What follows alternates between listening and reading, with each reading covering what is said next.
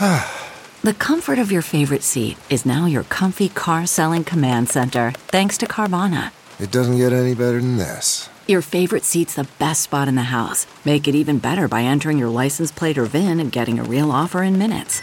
There really is no place like home. And speaking of home, Carvana will pick up your car from yours after you finalize your offer. Visit Carvana.com or download the app and sell your car from your comfy place.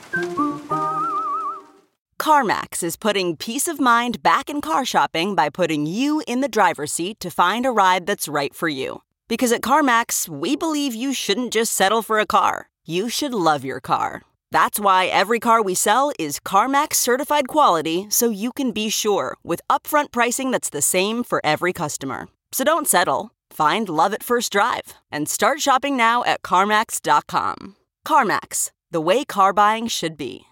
Hey folks, quick chat before we start the show. We love all of our Patreon subscribers, so I'm launching a contest to break the 1,000 subscriber mark before the end of the year. So here's what we're going to do. The 1,000th subscriber at bobcescashow.com or patreon.com/bobcescashow will get to co-host an entire show with me. I'm serious about this. You get a chance to rant about Trump or whatever's on your mind to tens of thousands of listeners. Again, that's subscriber number 1,000 on our Patreon page will get to co-host this podcast for one exciting episode. So when you get a chance, make sure to stop by our Patreon page at bobcescashow.com or patreon.com/bobcescashow and sign up for at least $1 a month. You'll hardly miss it, and you'll be supporting the show in the best way possible. Don't forget to tell all your friends, too. Again, that's bobcescashow.com or click the all-caps Patreon link beneath the logo at bobcesca.com. Thank you in advance, and now let the cartoons begin. Broadcasting from Resistance headquarters, relentlessly fighting back against the clown dictator and his regime of deplorables. Never give up, never surrender. This is the Bob Cesca Show, presented by BubbleGenius.com. Partisanship's over. We elected a president. This is for everybody. No banners tonight. American flag. Okay, but we're using the seal, and I'll put Senate and House leadership up there. No balloons, no confetti. Why? It's not a party. It is a party. Yeah, but we won. We don't have to pander. Please don't say that. On your birthday, don't we pander to you? Not as much as I'd like.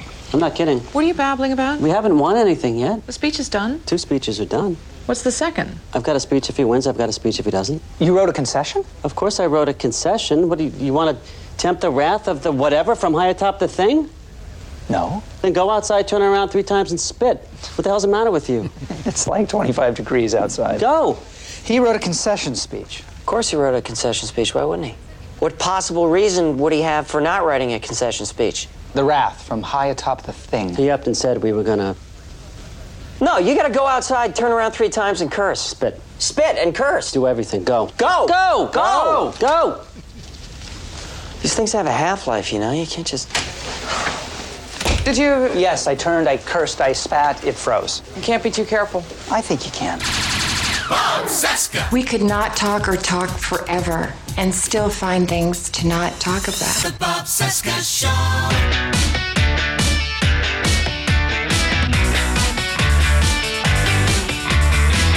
If I see one goddamn balloon before November 3rd, 2020, I'm coming to your house and I'm going to throw down. From our nation's capital, it is Tuesday, August 20, 2019, and this is the Bob Cesca Show, presented by BubbleGenius.com, the greatest soap in the universe. Hi, what's up? My name is Bob. Hello, Bob. Hi, day 943 of the Trump crisis, day 107 of the constitutional crisis, 441 days until the 2020 presidential election, and don't get happy, damn it. All right, sitting right over there, my good friend Buzz Burbank. Hi, Buzz. Hi, Bob. Hi, everybody. He's Bob. I'm Buzz. We are to broadcasting what the Russians are to nuclear safety. So you've come to the right show for that. Are we not the Greenland of podcasts? So bid high and bid to buy. That's true. I've heard that too. What do you say we all chip in and buy Jamaica? Who's with me? I'm totally on board. Now there's a good real estate deal. Yes, exactly. Bob, I got so much on my mind. Sure. Like, for example, if you're against Antifa, does that make you pro-fa? You need to...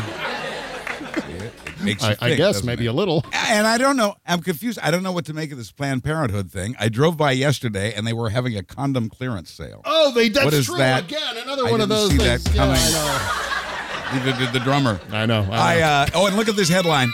Look at this headline. Planned Parenthood withdraws from Title X. I think that's the first time Planned Parenthood's gone with pulling out. I'm not sure about the history of that. Yeah, it's a safe bet to pull out. And right? I'll end with a true story. This week, this is true. A man in Alaska who was gathering firewood on the beach found a note in a bottle that was written by a Russian sailor. Now, I don't read Russian, but I'm pretty sure the note said, "How do you like him so far?" The great Buzz Burbank from Buzz Burbank News and Comment, buzzburbank.com, realmnetwork.com. Okay, my friend, where do we get started here? You know what? The only place to start on a day like today is with a heat-seeking missile for Trump's ass. Only Stormy Daniels would know if he would like that. I don't know. Well, Stormy Daniels and Mike Pompeo both, because apparently Mike Pompeo is indeed a heat-seeking missile for Trump's ass. By the way, I thought the heat-seeking missile for Trump's ass was known as KFC. I mean, I didn't know that it was an actual person. See, wait a minute. Where's my goddamn rim shot? There we go. Thank you. Well, maybe I'm misunderstanding the meaning of a heat-seeking missile in this context. Can you enlighten me? Okay, as to how is Pompeo the heat-seeking missile for Trump's ass? Well, apart from the literal translation of that, Yes, apparently, that one I got. According to a 21-page article, an unnamed former U.S. official, I mean, who could be anybody, but someone who is close to the Trump administration, described Mike Pompeo as being among the most sycophantic and obsequious people around Donald Trump. An unnamed former U.S. ambassador went further, calling Pompeo a heat-seeking missile for Trump's ass. And there you go. That's very good. Yes. Yeah, I would have used home, but yeah, I get the idea now. Yeah, I know that. I've heard that before and read that before. That he is the top sycophant in the administration. Yeah. Well, of course although it's a race. Yeah. Right. Well, we talked about this last week. In fact, that Donald Trump has no interest in having a State Department at all. He thinks he can do it all himself. So it kind of makes sense that the Secretary of State would simply be, a heat-seeking missile for Trump's ass. Someone who is just going to do whatever Trump wants him to do as kind of a secretary or a surrogate, because Donald Trump wants to do it all himself. He's the only guy, right, who is the art of the deal guy and who can make all of the deals himself. So, all of these other presidents, the other 44 presidents of the United States who had actual... The chumps. Yeah, the stupid idiot chumps with, secretaries of state and State Departments to do international diplomacy. What a waste of time. All you need is just one guy and some Adderall. That's Chumps. all you need to run the national security apparatus. Yeah, I think Pompeo probably does take the lead, but there are a number of folks in the administration who compete for that role. Yeah. It's whatever the boss says. If it doesn't matter, and all the crazy stuff he says from day to day, and flip-flops on his own positions. And you go to these people, and they always say, well, basically their answers are whatever he said. Exactly, which is also the case with Larry Kudlow. Right. Oh, yeah, absolutely. We saw that very well illustrated this week. Yes, we did. Now, this is the guy who is advising Donald Trump on the economy. So, shocker that the guy advising Donald Trump on the economy was hammered on every single one of the Sunday shows this past Sunday. It did seem so. It did, yeah, the way he rambled on, it did seem so. But I'm not sure that... Basically, he just defended the policy. I don't know how much Kudlow even leads the policy. Well, I think he, like the others, does what Trump tells him to, and his job is to get out there and defend it, which he attempted to do this weekend. Well, I mean, we're going to assume that the normal running of an economic advisor's office is actually delivering advice to the president. Whether the president's listening to it or not is another story. That could be our first mistake. Yeah. I don't know, because nothing seems Nothing is done normally in this. No. And at least of all going on the Sunday shows, sober. I mean, here's Larry Kudlow. This is Larry Kudlow with Dana Perino. And what's the context here? What time of day? This is like 9 a.m. or something, 9:30? Yes. It's way too early to be this obliterated. I mean, he is. It is hilarious. In fact, one of the tapes that I find funniest, all the tapes that we play here in the show, one of my favorite is where someone took a tape of Jeff Goldblum and then slowed it down to sound like he's drunk. And he's talking about IMAX. This is an old IMAX commercial from like the 90s with Jeff Goldblum sounding like he's drunk. What do you think the greatest gift of the holidays is? Internet? I'd say internet. Yeah. Yes, absolutely. It's of course as easy as it's always. But of course, that's all digitally altered to make it sound like he's drunk. And they did that to Hillary too. And if you've ever sat in a bar across from somebody who was that drunk, you know also that not only do they stretch out their words, but they go on and on. So look for that too as you listen to this bit of audio. Here's Larry Kudlow, and the first thing out of his mouth, I think, is the word Greenland, but you be the judge. Greenland is a strategic place up there, and they got a lot of valuable minerals. Let's go back there. Greenland is strategic, but they got a lot of valuable minerals. That's the president's economic advisor right there. Sleep tight, please, America. More, please. There's more. Greenland is a strategic place up there, and they got a lot of valuable minerals. I don't want to predict the outcome. I'm just saying. See, you hear what he said? They got a lot of valuable minerals. Come on, just saying. The president, who knows a thing or two about buying real estate, wants to take a look at low interest rates, no inflation, virtually no inflation, Chuck. So I actually think it's a pretty good story. And again, let me echo my theme. Let's not be afraid of some optimism. Yeah, let me echo my theme there, Buzz. Why are you always preventing me from echoing my theme about Greenland? Bob, there are different stages of being drunk and different kinds of drunk. Some drunks want to fight. Yeah. Some drunks just want to be friends. Yes. And then you have this. Right. Well, so Larry Kudlow must have had like 5 or 6 mimosas on an empty stomach. That's what I'm kind of thinking here. And my first reaction, quite honestly, Buzz, I tweeted about this Sunday morning. I said, Did he have some kind of medical event that's making him talk like this? Because I wanted to be absolutely sure before I said, oh, yeah, Larry Kudlow's drunk. I just wanted to make sure that I didn't. Well, we don't know for sure, but it sure seems like it, doesn't it? Yes, maybe a little bit. But I mean, I obviously, as this is all sussed out of the subsequent couple of days, Larry Kudlow was hammered on the Sunday shows. And quite honestly, I don't know why he's still employed. This is the sort of thing that Donald Trump really doesn't like. I mean, there are a lot of things that Donald Trump is okay with. I mean, a lot of horrible behavior. Being drunk in public. He doesn't like 2 things. He doesn't like people taking the spotlight away from him. And 2, he doesn't like drunk people.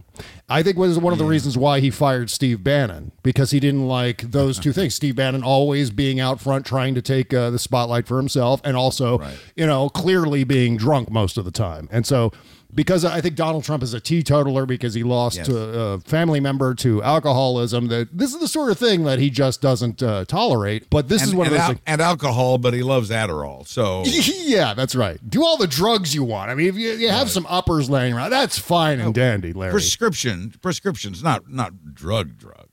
Right. Yeah, there is a difference, as Elvis Presley always taught us, that prescription drugs weren't actual drugs. I mean, you could take all you wanted, but as long as they're not illegal drugs, well, then you're fine. Right. You're not necessarily strung out on heroin. All right.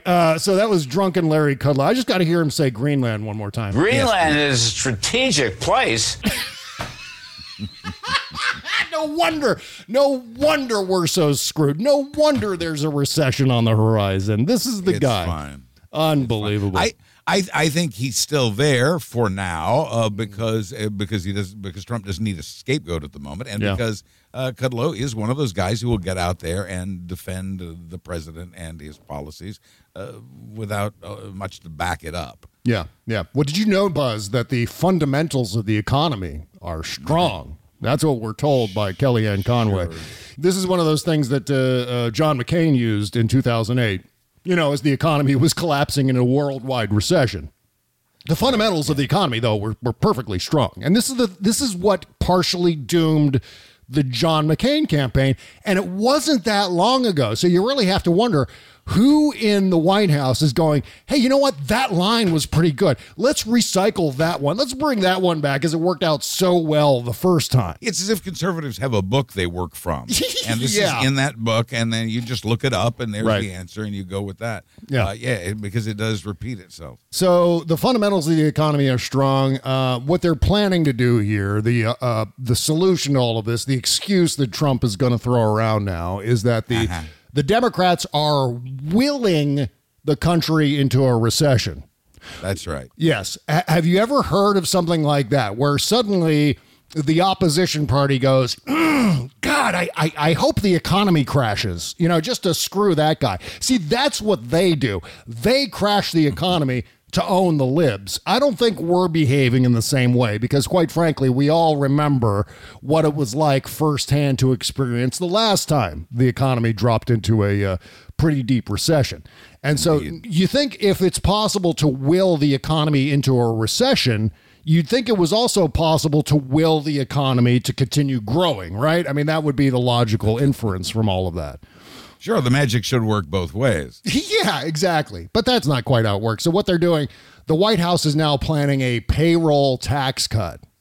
In addition to blaming the Democrats if everything falls apart, they're deciding, well, hey, maybe one of the ways we can rescue the economy now is to plan this payroll tax cut. Yes, we what we need to do is to undermine Social Security and Medicare in a way that won't actually stimulate the economy. You have to do those kind of tax cuts with other forms of stimulus. That's how the economy gets stimulated. They're considering this move. They say, the White House says this would not include any cuts to Medicaid or Social Security.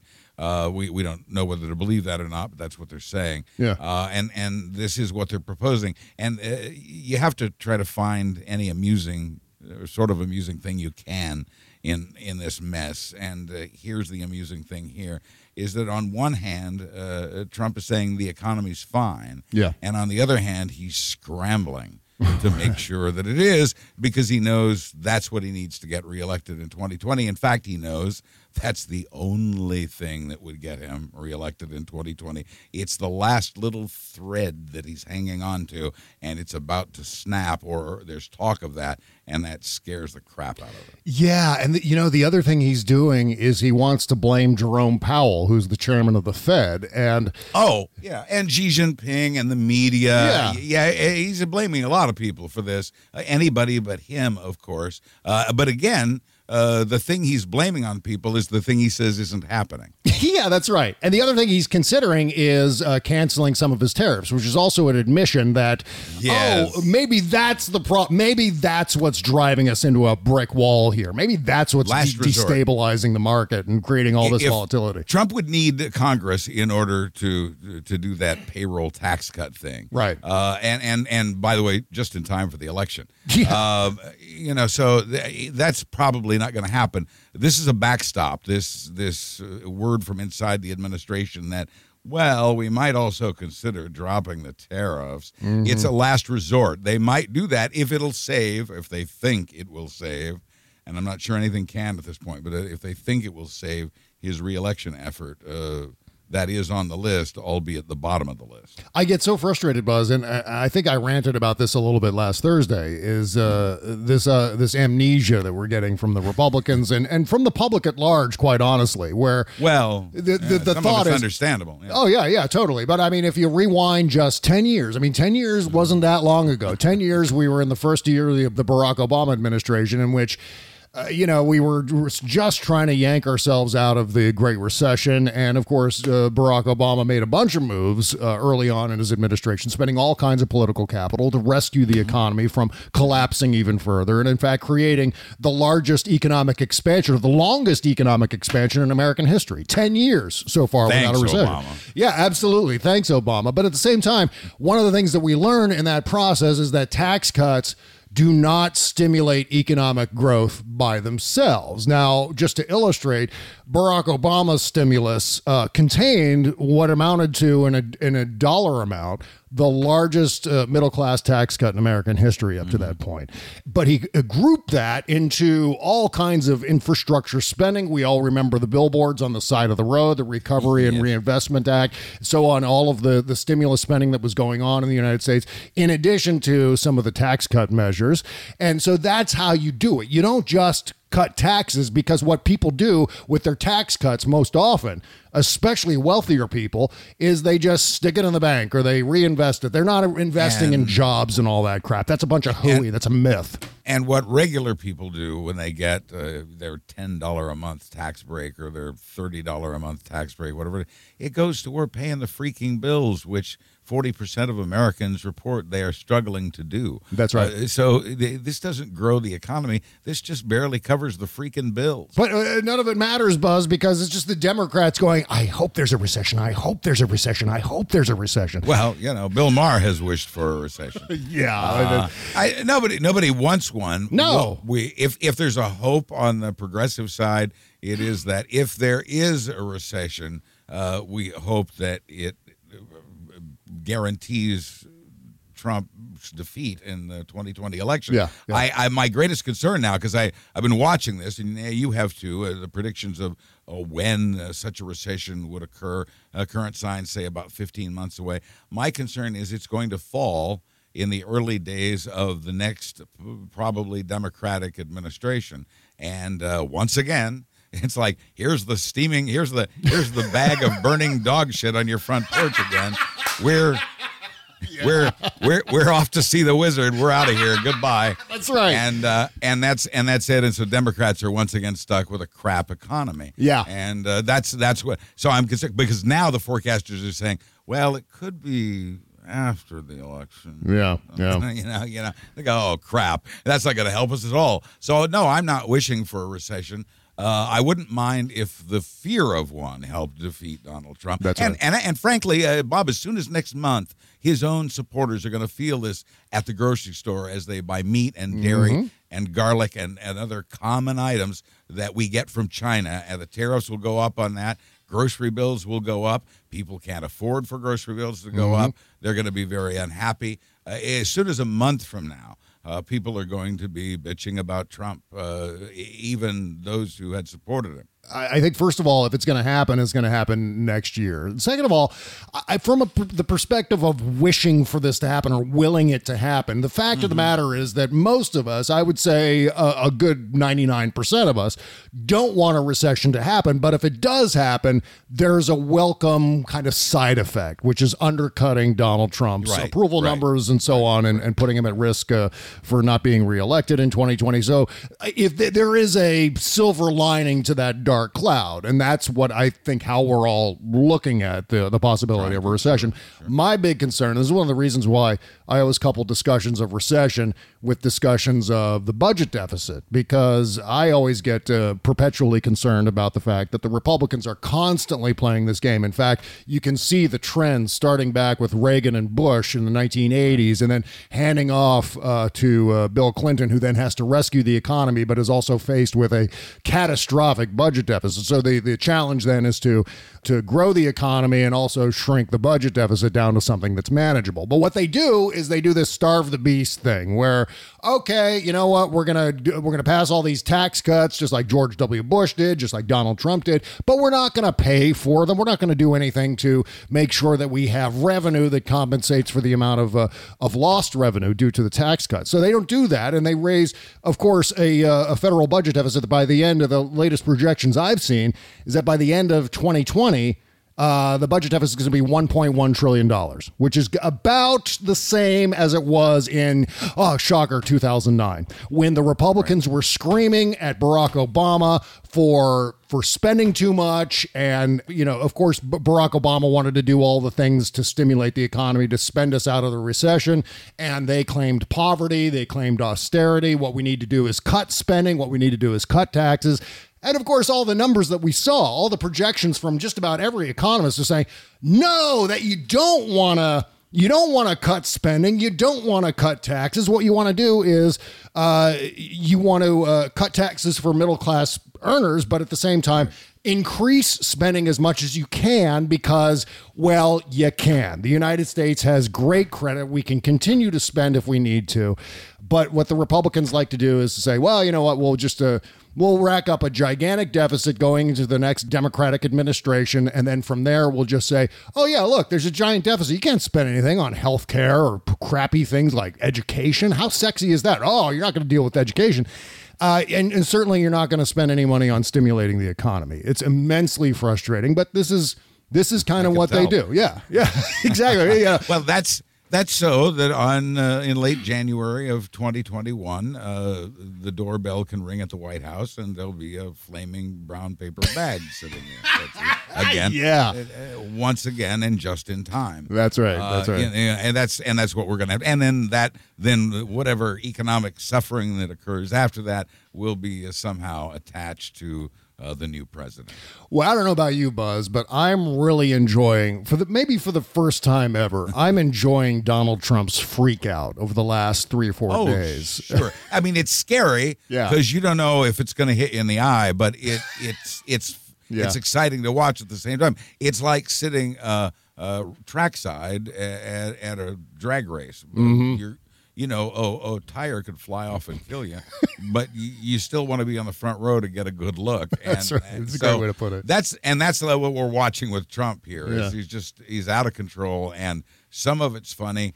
Some of it involves nuclear weapons.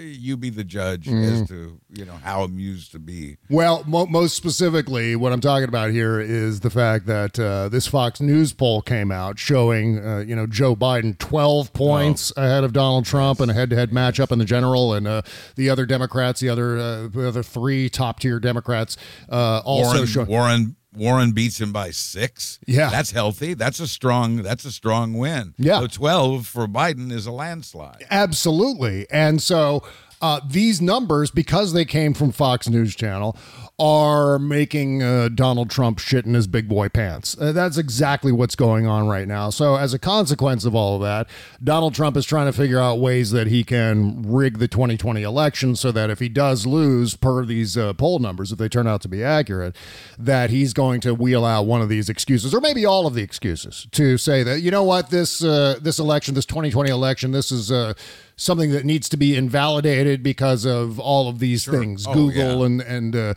voter fraud and all the rest of it.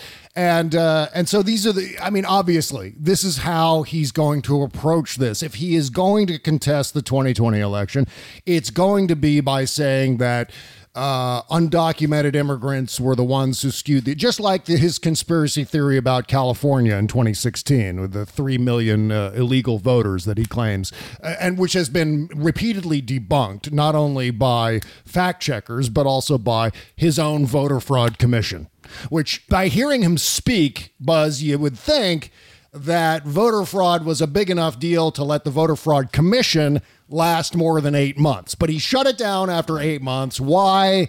Well, because he couldn't really find anything. Right, and even recently, again, he's talked about voter fraud as the thing that he wants addressed, and I think that's been echoed in the Republican Senate as well, as opposed to addressing any Russian interference and dealing with any of that. That's right. They're back to this voter fraud, voter ID, fake voting thing that, as you just pointed out, as we learned from many, including his own commission, statistically doesn't exist. No, it doesn't. So, it doesn't exist at all. And again, this is what we can expect. I prefer, on the other hand, this is more fun, I think. I now just believe whatever Anthony Scaramucci says.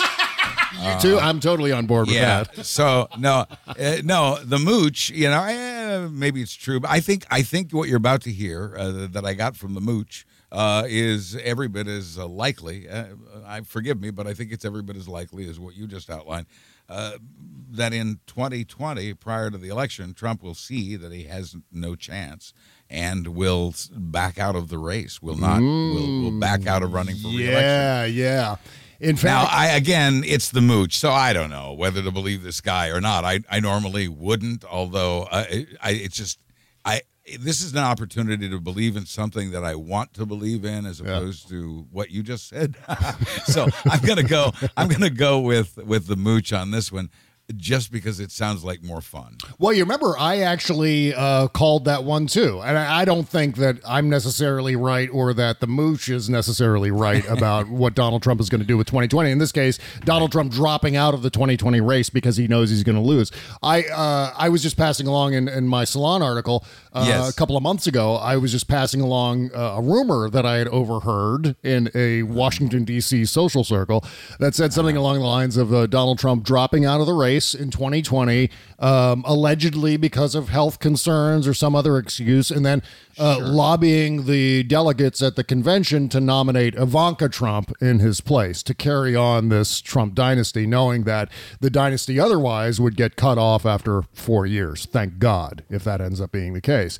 But so, I mean, this is something that's going around, and I don't know how legitimate it is. Again, I preface everything that I have said here about this matter as being a rumor, as being somewhat unsubstantiated, and a wild, outside-the-box kind of possibility. But at the same time, everything about this presidency has been wild and outside the box. Exactly. So, that's the point. It's unpredictable. And that's why, the mooches theory is interesting and intriguing and possible, and in my case, preferred.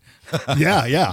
Well, and in fact, one of the things that I was discussing in that particular Salon article was the possibility, too, that Donald Trump might drop Mike Pence and replace Mike Pence with Ivanka Trump. And that's something that Trump was actually asked about during one of his chopper talks the other day, and he pledged that he was going to keep Mike Pence. Now, Donald Trump was speaking about Mike Pence in the past tense. He has been a good vice president. He didn't say Mike Pence is a good vice president. He said he has been, and he's done very well. So everything was in the past tense. And I don't know if that was a tell, but it was maybe just a little bit of opening there that he could weasel out of in a year or so, right? To feed the conspiracy theory, he canceled that trip to New Jersey, I believe Pence did. Yeah.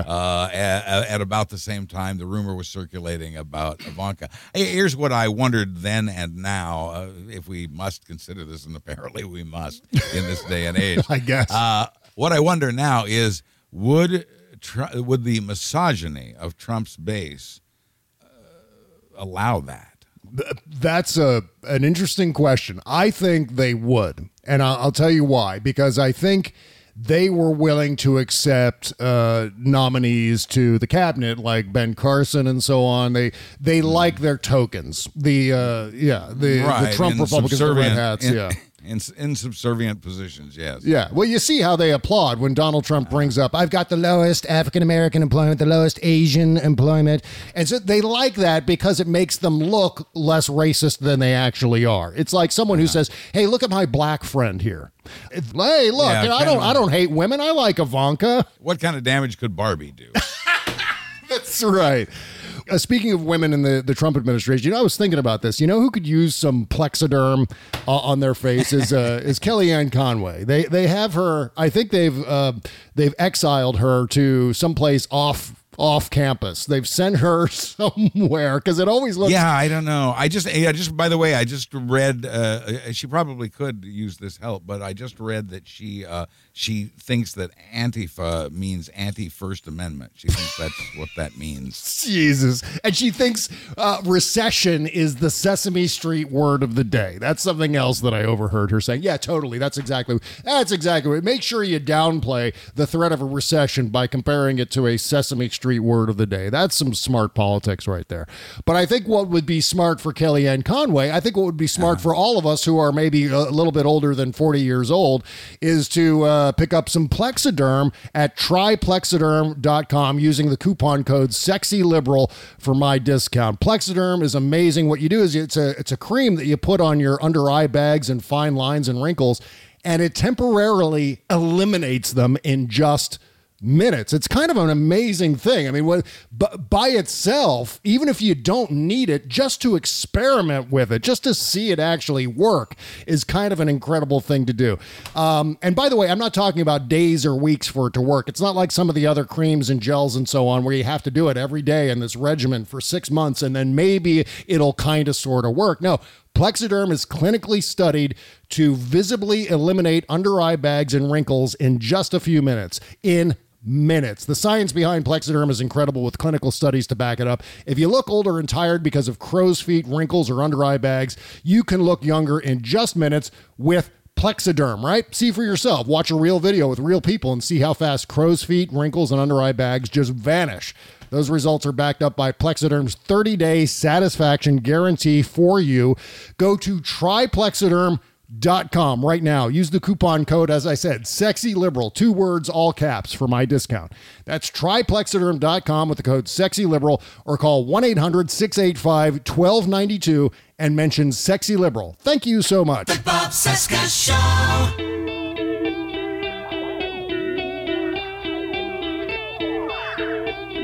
The Bob Cesca Show.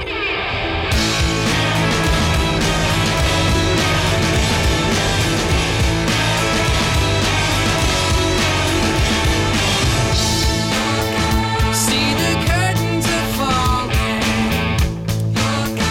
That's my name they're all calling. It's only too well, but it's not mine. This is Paul Melanson. The song is called King Sham from his album called Camera Obscura. BobCesca.com/music if you want to submit. Lots of great music coming up here in the month of August for the Indie Music Countdown at the end of the month. And just loving every single one of our indie bands here, in our indie recording artists. I'm getting so many great emails, too, from other indie recording artists who are submitting their music and thanking me for playing this stuff on the show. But, I mean, it's wonderful. I'm just opening the door. It's all of your great work coming in that door that makes it really good, that makes this all entirely worth it. So thank you to all of our indie musicians, indie recording artists for submitting all of their fine, fine music. All right. Yeah. So, we were mentioning all these excuses that Donald Trump is going to wheel out to invalidate the 2020 election. And you know, the voter fraud one, to me, Buzz, is just as bullshit as, you know, guns don't kill people, people kill people. It's as stupid an excuse as you could possibly have, because there are 2 major Republican administration studies about voter fraud, and not a single goddamn one of them actually showed that there was any voter fraud at all. And some legitimate studies, too. Yeah. I mean, the George W. Bush, John Ashcroft Department of Justice studied voter fraud nationwide for about 5 years, specifically looked at the 2002 and 2004 elections, and found that there were only, I think the number is 26 actual convictions out of 197 million total votes cast. That's a voter fraud rate of, here it comes, 0.0000013%, which is statistically, as you said earlier, Buzz, statistically zero. Well, we've tried throwing the facts at them before, and it doesn't seem to help. This is one of those issues like climate change and immigration and abortion and everything else. Either you're on one side or the other. Facts be damned in the case of one of the sides. So I expect all of the red hats to do the Dumb and Dumber reaction to this study. So you're telling us there's a chance, right? There's a 0.000000013%. Oh, so you're saying there's a chance. And it's the distraction that they always meant it to be, as part of their attempt to suppress votes, of course. Yeah, and the amazing thing is the sheer number of voter ID laws that are on the books state by state. I think we're looking at somewhere around 30 states with voter ID laws, despite the fact that there is no such thing as in-person voter fraud, which is what voter ID is explicitly designed to prevent. So and some of the laws won't even allow voter IDs from colleges and that sort of thing. So large groups of people are excluded from voting because of some of the ridiculous details in these ridiculous laws. So if I told you there was a 0.0000013% chance that you had testicular cancer, what would you amount to a 99.9999987% chance that you were cancer-free, would you have your testicles removed anyway? I sure as hell would not. That's just me. Not based on those numbers, no. No, definitely not. And then the other study was, of course, the Trump Kobach, Chris Kobach. Is it? How do you say that, Buzz? Kobach or Kobach? Okay, yeah. So Chris Kobach did this study for eight months, and it was entirely disbanded. And they claimed that it was because the commission was stonewalled by the states. They're saying, no, we're not going to hand over our and to some degree, that's true. Would you, as a blue state, would you trust your voter information? Would you hand over the name of your registered voters to this administration? Yeah. I think not. Especially after the cozy relationship with Russia, right? Right.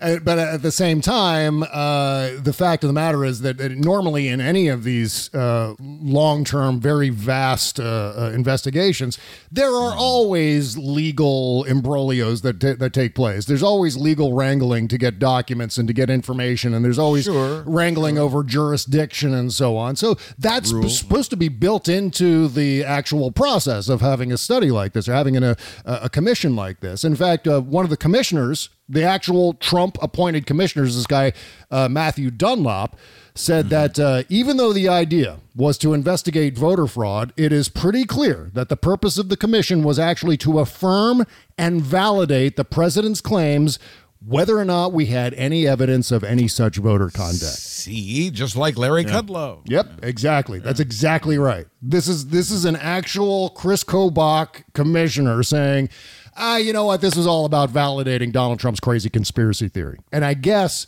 at some point, someone must have gone, you know what? This isn't worth it because we're not really turning up anything. And if we turn up zero, then we're going to look really embarrassed and really, really stupid. And they did anyway. They did anyway. They looked stupid by launching it in the first place. They looked even stupider by ending it. But Trump always makes things worse for Trump. Unfortunately, and everyone else in the process.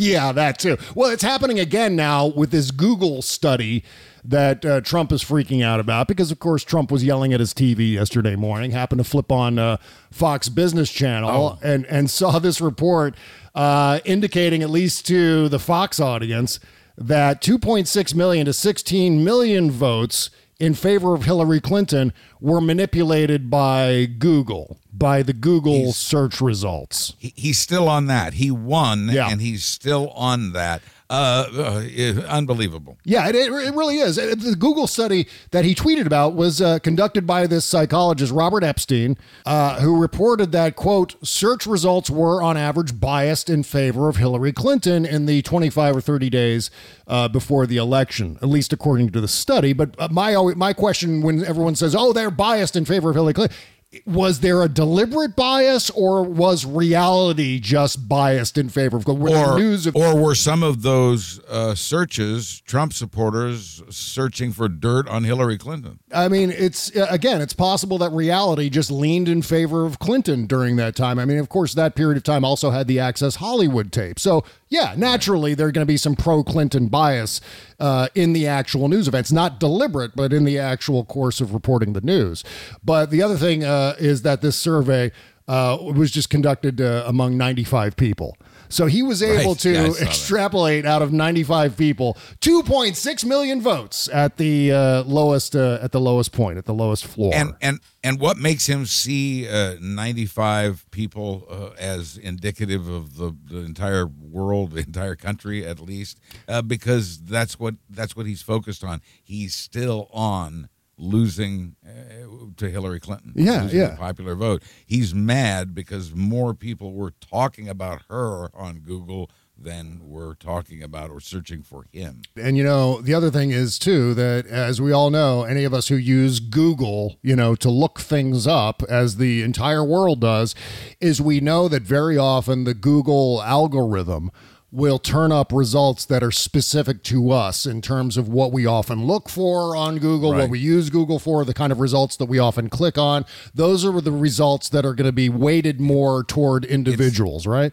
Google is like our advisor, the way Trump has advisors. It tells us what we want to hear. Yeah. Or put another way, I think, right. That's a great way to put it. In fact, Philip Bump from the Washington Post pointed this out. He wrote that Google's search results are specific to users. And there's no indication in the summary of this particular study by Robert Epstein, there's no mention of using incognito mode or anything like that any effort was made to return unweighted results from the search engine, right? So the study didn't weed out the ones that were geared toward the user's interests in order to determine how many Google search results were deliberately fed to these 26 people, like as if that sample size has any bearing on anything, right? I'm Google. I know you. I know everything about you. I know what you like. I know what you did last summer. I'm holy Google. Holy shit. That needs to become a thing. You need to become the new voice of Google. At least the ominous and slightly evil voice of Google. Yes. That's right. Oh, holy shit. So whenever you hear Donald Trump or any of the Republicans screaming about voter fraud, the best way to chalk that up is that they're lying. I'm ashamed of myself because I didn't snag this guy's name, but I came across a guy on Twitter today whose feed, his own page, is about finding stuff that, looking at stuff that Trump has tweeted. Yeah. And then finding the thing that was said on Fox News just before that made him tweet it. And so it's a correlation page. It's you can go there as a resource and look up, okay, well, when he said this, he was talking about this particular piece that he saw on Fox News. And when he said, while we're on the internet, we're talking about Google, I was reminded of this guy on Twitter who actually correlates Trump's tweets to reports on Fox News. I'm glad you brought that up because that's extraordinarily helpful. That whoever that guy is who's drawing those parallels, creating those correlations, because find him. Yeah, exactly. Well, I would say 90% of what Trump tweets is just basically Trump yelling at his television or stealing what he hears on his television and making it his own. That's what he does a lot. He just completely plagiarizes people on Fox News Channel too, and then says it's his own. Occasionally, one of his staffers will do it, but they'll put it in quotes.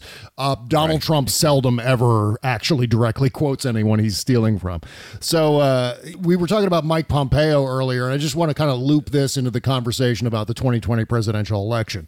There was a quote that Mike Pompeo delivered today that needs to be included in every single Democratic national security ad from now until Election Day, especially the ones that are targeted into suburban areas of the swing states.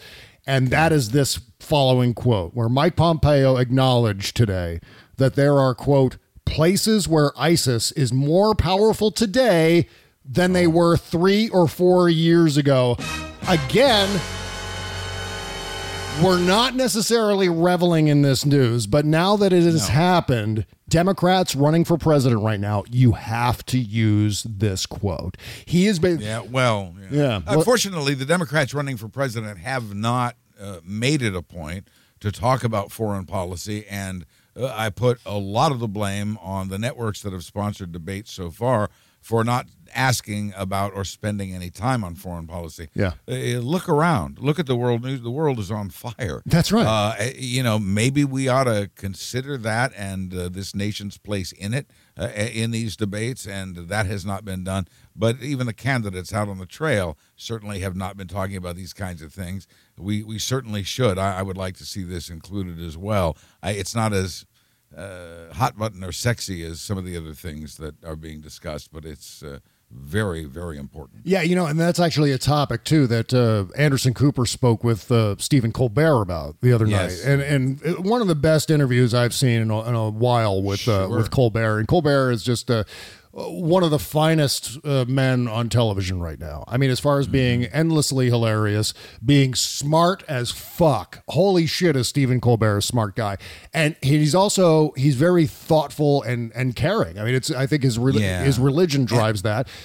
And one of the things they were talking about is the fact that Donald Trump's constantly bragging about how the world respects us again, and they're no longer laughing at us, when in fact they're laughing more at us, and they respect us less. And crying more. They certainly respect us less. I don't think it's funny. I think it was funny to them at first, like it was with a lot of us. Yeah. But that has long since worn off. I think they detest the guy now. Right. And they detest having to deal with him. And they, too, are looking forward to 2020. And by the way, I don't know if you caught this or not, the tease at the end of Rachel Maddow's show last night. Lawrence O'Donnell teased that he would have at the end of his show someone who was predicting a Democratic lock on the 2020 election. And the thing about this political science professor is that she was exactly spot on when no one else was in predicting the outcome of the 2018 midterms. She predicted 40 seats. It was 40 seats. She was right on the money. Nobody else was.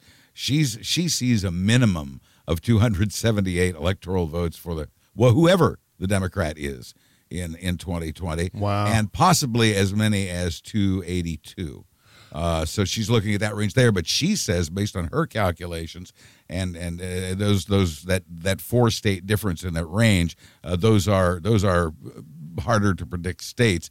But she says, even no matter what those harder to predict states do, those 4 states, the rest of the country will have generated 278 electoral votes for the Democrat based on her research, and this is a poli-sci professor who was dead spot on in the midterms. Yeah. I think if we have more weeks like this past week for Donald Trump, the past maybe 7 or 10 days, we have more weeks like that through 2020 combined with a recession, well, it's going to be very, very difficult for Donald Trump to get reelected. And I think, he's making a colossal mistake. And we've talked about this mistake. I'm not breaking any news by saying this, but the longer that he continues to pander to his red hats at these rallies, the less well he's going to do in 2020, because people are tired of that. Because I think I would, I kind of like to group people I know into this category, which is my way of trying to find a way to still respect them, which is that I think they assumed when they had voted for Donald Trump, they assumed that he was going to, here comes that word, they were hoping that he would pivot. They were thinking, as soon as he gets elected, or maybe as soon as he gets the nomination, maybe he'll pivot. As soon as he gets elected, maybe he'll pivot. As soon as the inauguration happens, maybe he'll pivot. You must know more reasonable people than I do, because the people I know who voted for Trump don't want him to pivot at all. Yeah, that may be the case. But, I'm at least trying to superimpose that attitude upon them. At least this is my way, is not hating them. Right. This professor, whose last name I've forgotten, said that she believes that this 2020 election is not about the Republicans who might be swayed, and not even about the independents who might be swayed. She said there is a strong enough, motivated enough Democratic base out there to get those 278 electoral votes by her calculations. I have said on this show before, I know that, and this is sort of reflexive of what you just said about Trump and appealing to his base. Every day he is in office, he does something or says something that makes Democrat and progressive voters even more angry and more motivated to go to the polls in 2020 and absolutely crush him, which I think gives credence to the professor's projection. Well, actually, I'm glad we went down this road talking about 2020 because I have an observation, a very brief observation, but an observation nevertheless about Bernie Sanders that I'd like to talk about after a quick break here. We'll take a break, come back. Tease. Yeah, I know. Talking about Bernie Sanders here in a minute, and well, not specifically about Bernie. I think some of you know what I'm about to get into right after these words. Hey, dude. Being at the racetrack is a blast! High five! Whoa, man, you can put your arm down now. What, you gonna leave me hanging? Come on, bring it in for a hug. That's okay, man. We're cool. What's the matter? We're old buds, man. Well, I hate to tell you, but I think you need to take a pit stop. What? I'm not driving a race car, man. No, pit stop. It's, an all-natural deodorant that'll keep your pits from, being the pits. Oh, no. My pits are the pits? Hey, don't worry, man. Luckily, my pals over at Bubble Genius have you covered. They've created all-natural stuff to help with summer stank. Everything from pit stop deodorant to cooling facial mists to talc-free body powders that leave you soft, not sweaty. Hey, cool! You said it. Bubble Genius keeps you cool all summer long. BubbleGenius.com! Bob Cesca. This is the Bob Cesca Show, presented by BubbleGenius.com. It seems like gravity's really got its hold on me. Sorry. I know you stepped on it, Buzz. Damn it. I did. That was really my fault and my slow fingers, my lethargy. Let us have our fun. This is smooth. This is almost yacht rock music to me. It is 100% yacht rock, in fact. This is Young Guns Silver Fox, another track from their AM Waves album, one of the revelations on our slate of indie music here on the show. We will play this. We will play this song on the boat that we rent when you come back down here to Florida. I guess as long as I can wear my captain's hat and my Hawaiian shirt. Your hat awaits you. Absolutely. This is... I think I listen to this album at least once a day. Young Guns, Silver Fox, AM Waves is the name of the album. The song is called Mojo Rising. Every single song on this album is 100%. 100%. I just love it so much. Smooth. Yeah. Just it's modern yacht rock. It's yacht rock, late 70s, early 80s yacht rock, but with a modern edge. I love it so much. It's for chilling. Yeah, perfect.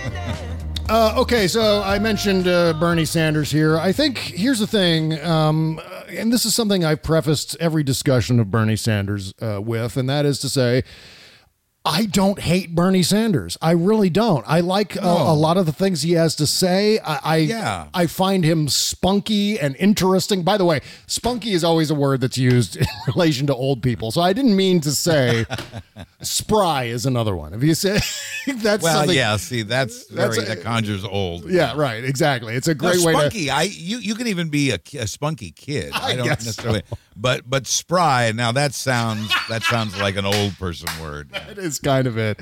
But in fact, there was a video clip going around. They played a baseball game at the Field of Dreams in Iowa. And I tell you what, between Elizabeth Warren and Bernie Sanders and their amazing running, they are those two. I mean, I think Elizabeth Warren's about 70. Bernie Sanders is, what do we say, 77, 76, somewhere around there. Yeah, something. They can run better than I can run. If I ran the way they ran, man, I would drop to the ground with like a wobbly knee or something. Warren is just a simmering time bomb. She's a bomb. She's a Molotov cocktail of energy. Yes. And just waiting to go off. And so it doesn't surprise me that she has the energy for this. But regarding both of them, wouldn't you have to have that kind of stamina to run for president? Because the demands of that are insane. Yeah, I mean, he was out there. Bernie Sanders was out there pitching and hitting and running the bases. And I'm looking at that going, if I threw a softball like that today, my shoulder would be unusable for about 48 hours to 72 hours, somewhere around there. Come on. Yeah. You're still doing that. You're still throwing the iron around, aren't you? Kind of. But it's a whole different motion to throw, and I haven't been running either because true. Yeah, you know why I haven't been running, Buzz? Because I injured the heel of my foot. But yet Bernie Sanders is like twice my age and he's out there running around. But anyway, so here's the overall point that I was going to get at here. All of the Democrats, every single one of the Democrats and their campaigns are, for the most part, I mean, some are taking shots at the front runner, which is normally that's normal. You take shots at whoever's in the lead, and that's kind of going on a little bit. But none of the Democrats are really taking really harmful shots at each other necessarily. It got a little uncomfortable for me in the last Democratic debate because it was getting a little snippy there. And when really, again, as someone, Swalwell, who's no longer in, or someone pointed out, we're fighting among ourselves, and that's really not what we should be doing. So I'm glad that we get those reminders. I hope we continue to get those reminders. You're going to see a little of this. They're competitive. They're competing. Yeah. So some of this is going to happen. I just hope that it doesn't get too ugly. Yeah. And so far, I think the indications are that we might get away with that it might not have to get too ugly. Well, in the cases where one candidate's been aggressive toward another, in many cases that's somebody had to back down, and that was therefore mooted. Yeah, well, the problem here is that, and I wish I wish the Bernie people would all get together and try to convince the campaign to stop using Susan Sarandon on the campaign trail, because she's doing nothing but she is an enormously divisive character, especially given the way she campaigned in 2016, eventually voted for Jill Stein, said it was okay, welcomed Donald Trump to become president, because after all, if Donald Trump becomes president, it'll stoke the revolution and blah, blah, blah. Here we are. I loved Susan Sarandon until she started talking about politics, not because I disagreed with her politics, but because I realized she was nuts. And so it's very unfortunate. I know that political campaigns love to attach themselves and love to be attached by celebrities.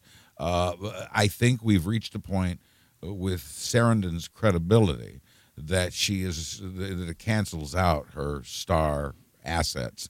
I don't think she's helping. I think, and as you said, being very divisive too. Yeah. Well, and divisive in terms of attacking Elizabeth Warren of all people. I mean, I could see subtly, yes. Yeah, I could see her going after one of the more conservative Democrats, but going after Elizabeth Warren, who basically has all the Venn diagram overlap with Bernie Sanders as far as politics goes, as far as their platform goes.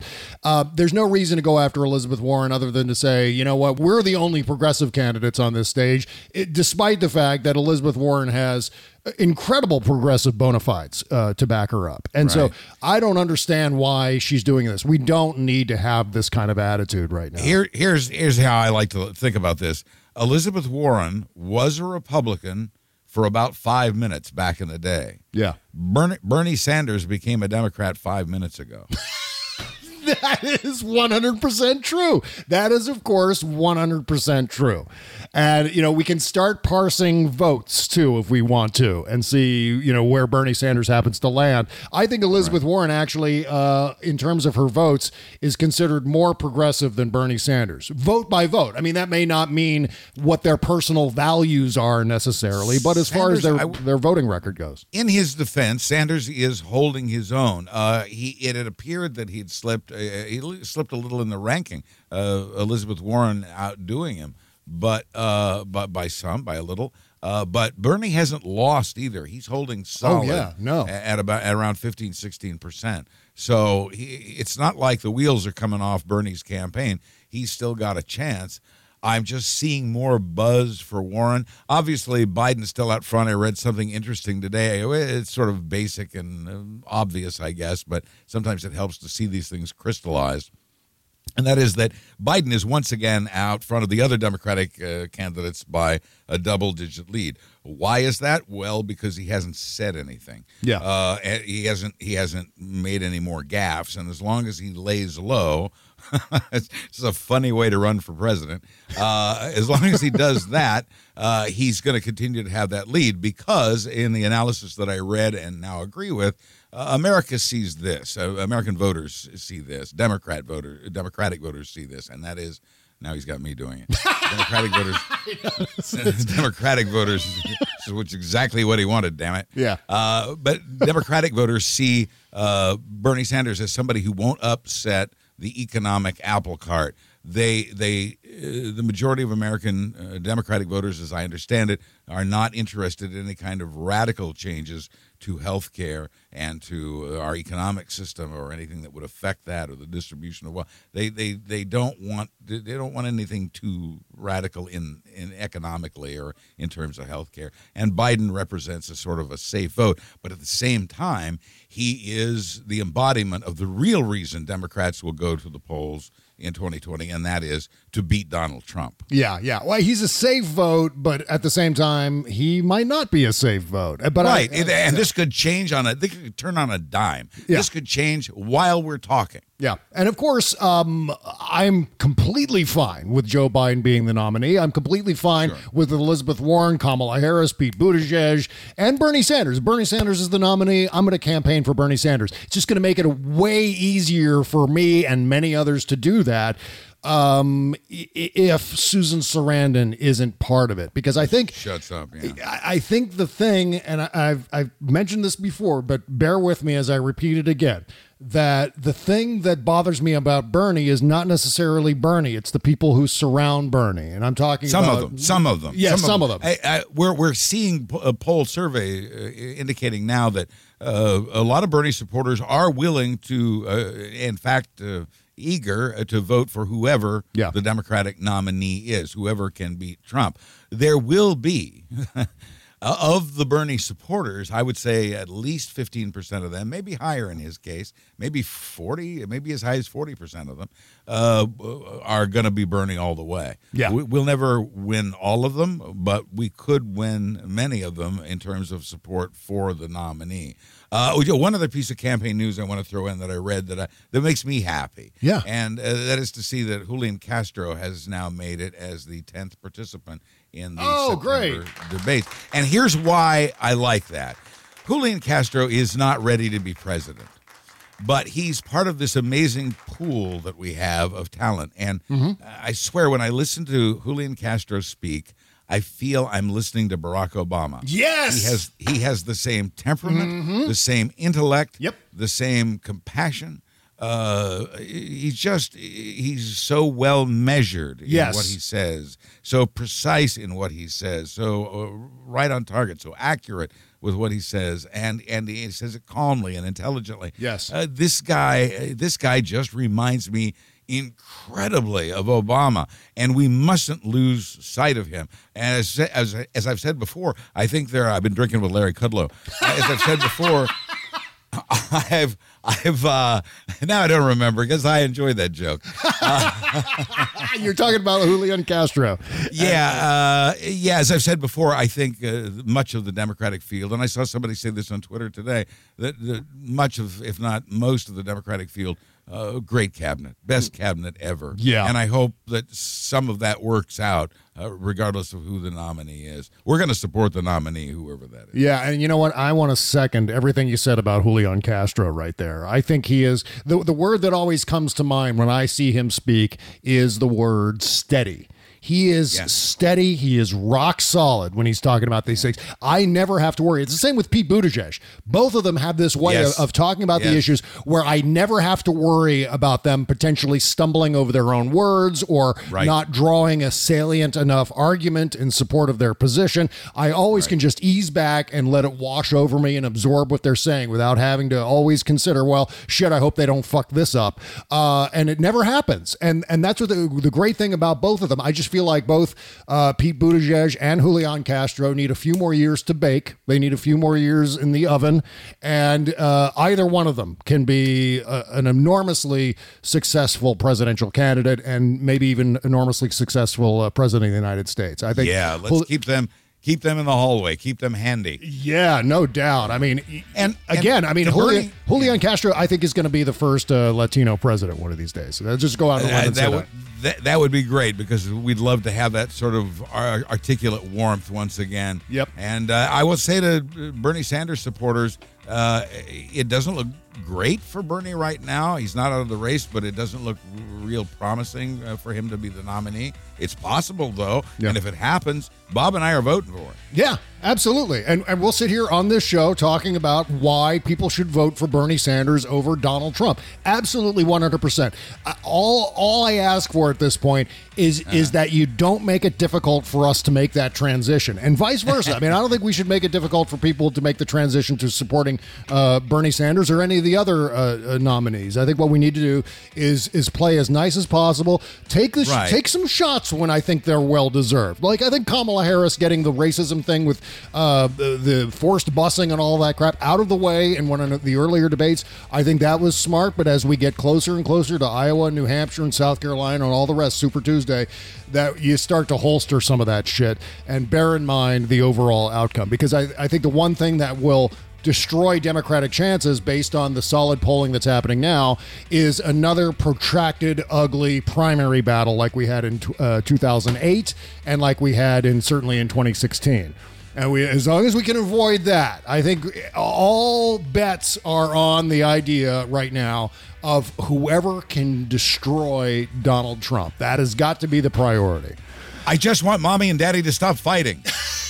That's exactly right. You know, I remember David Ferguson texted me back in 2008 during the Obama-Clinton primary fracas and was like, when are mommy and daddy going to stop fighting, Bob? I don't know. I wish I knew. I wish it was over now. Okay, we've got a big postmortem show coming up next on our Patreon page. Again, our 1,000th subscriber gets to co-host an episode of the show. So go to bobcescashow.com. Sign up right now for at least $1 a month. You won't miss that money coming out of your bank account every month. Meanwhile, make sure to listen to the best hour of news that you're going to hear on any podcast anywhere in the world. That is Buzz Burbank News and Comment. Every damn Thursday. I have a little commentary in there myself. I join in the fun every Thursday, too. So go to buzzburbank.com, also realmnetwork.com, and everywhere you get your podcasts, listen to Buzz Burbank News and Comment. Thank you, Bob. All right, postmortem show coming up next, my friends. See you over there. Bye-bye.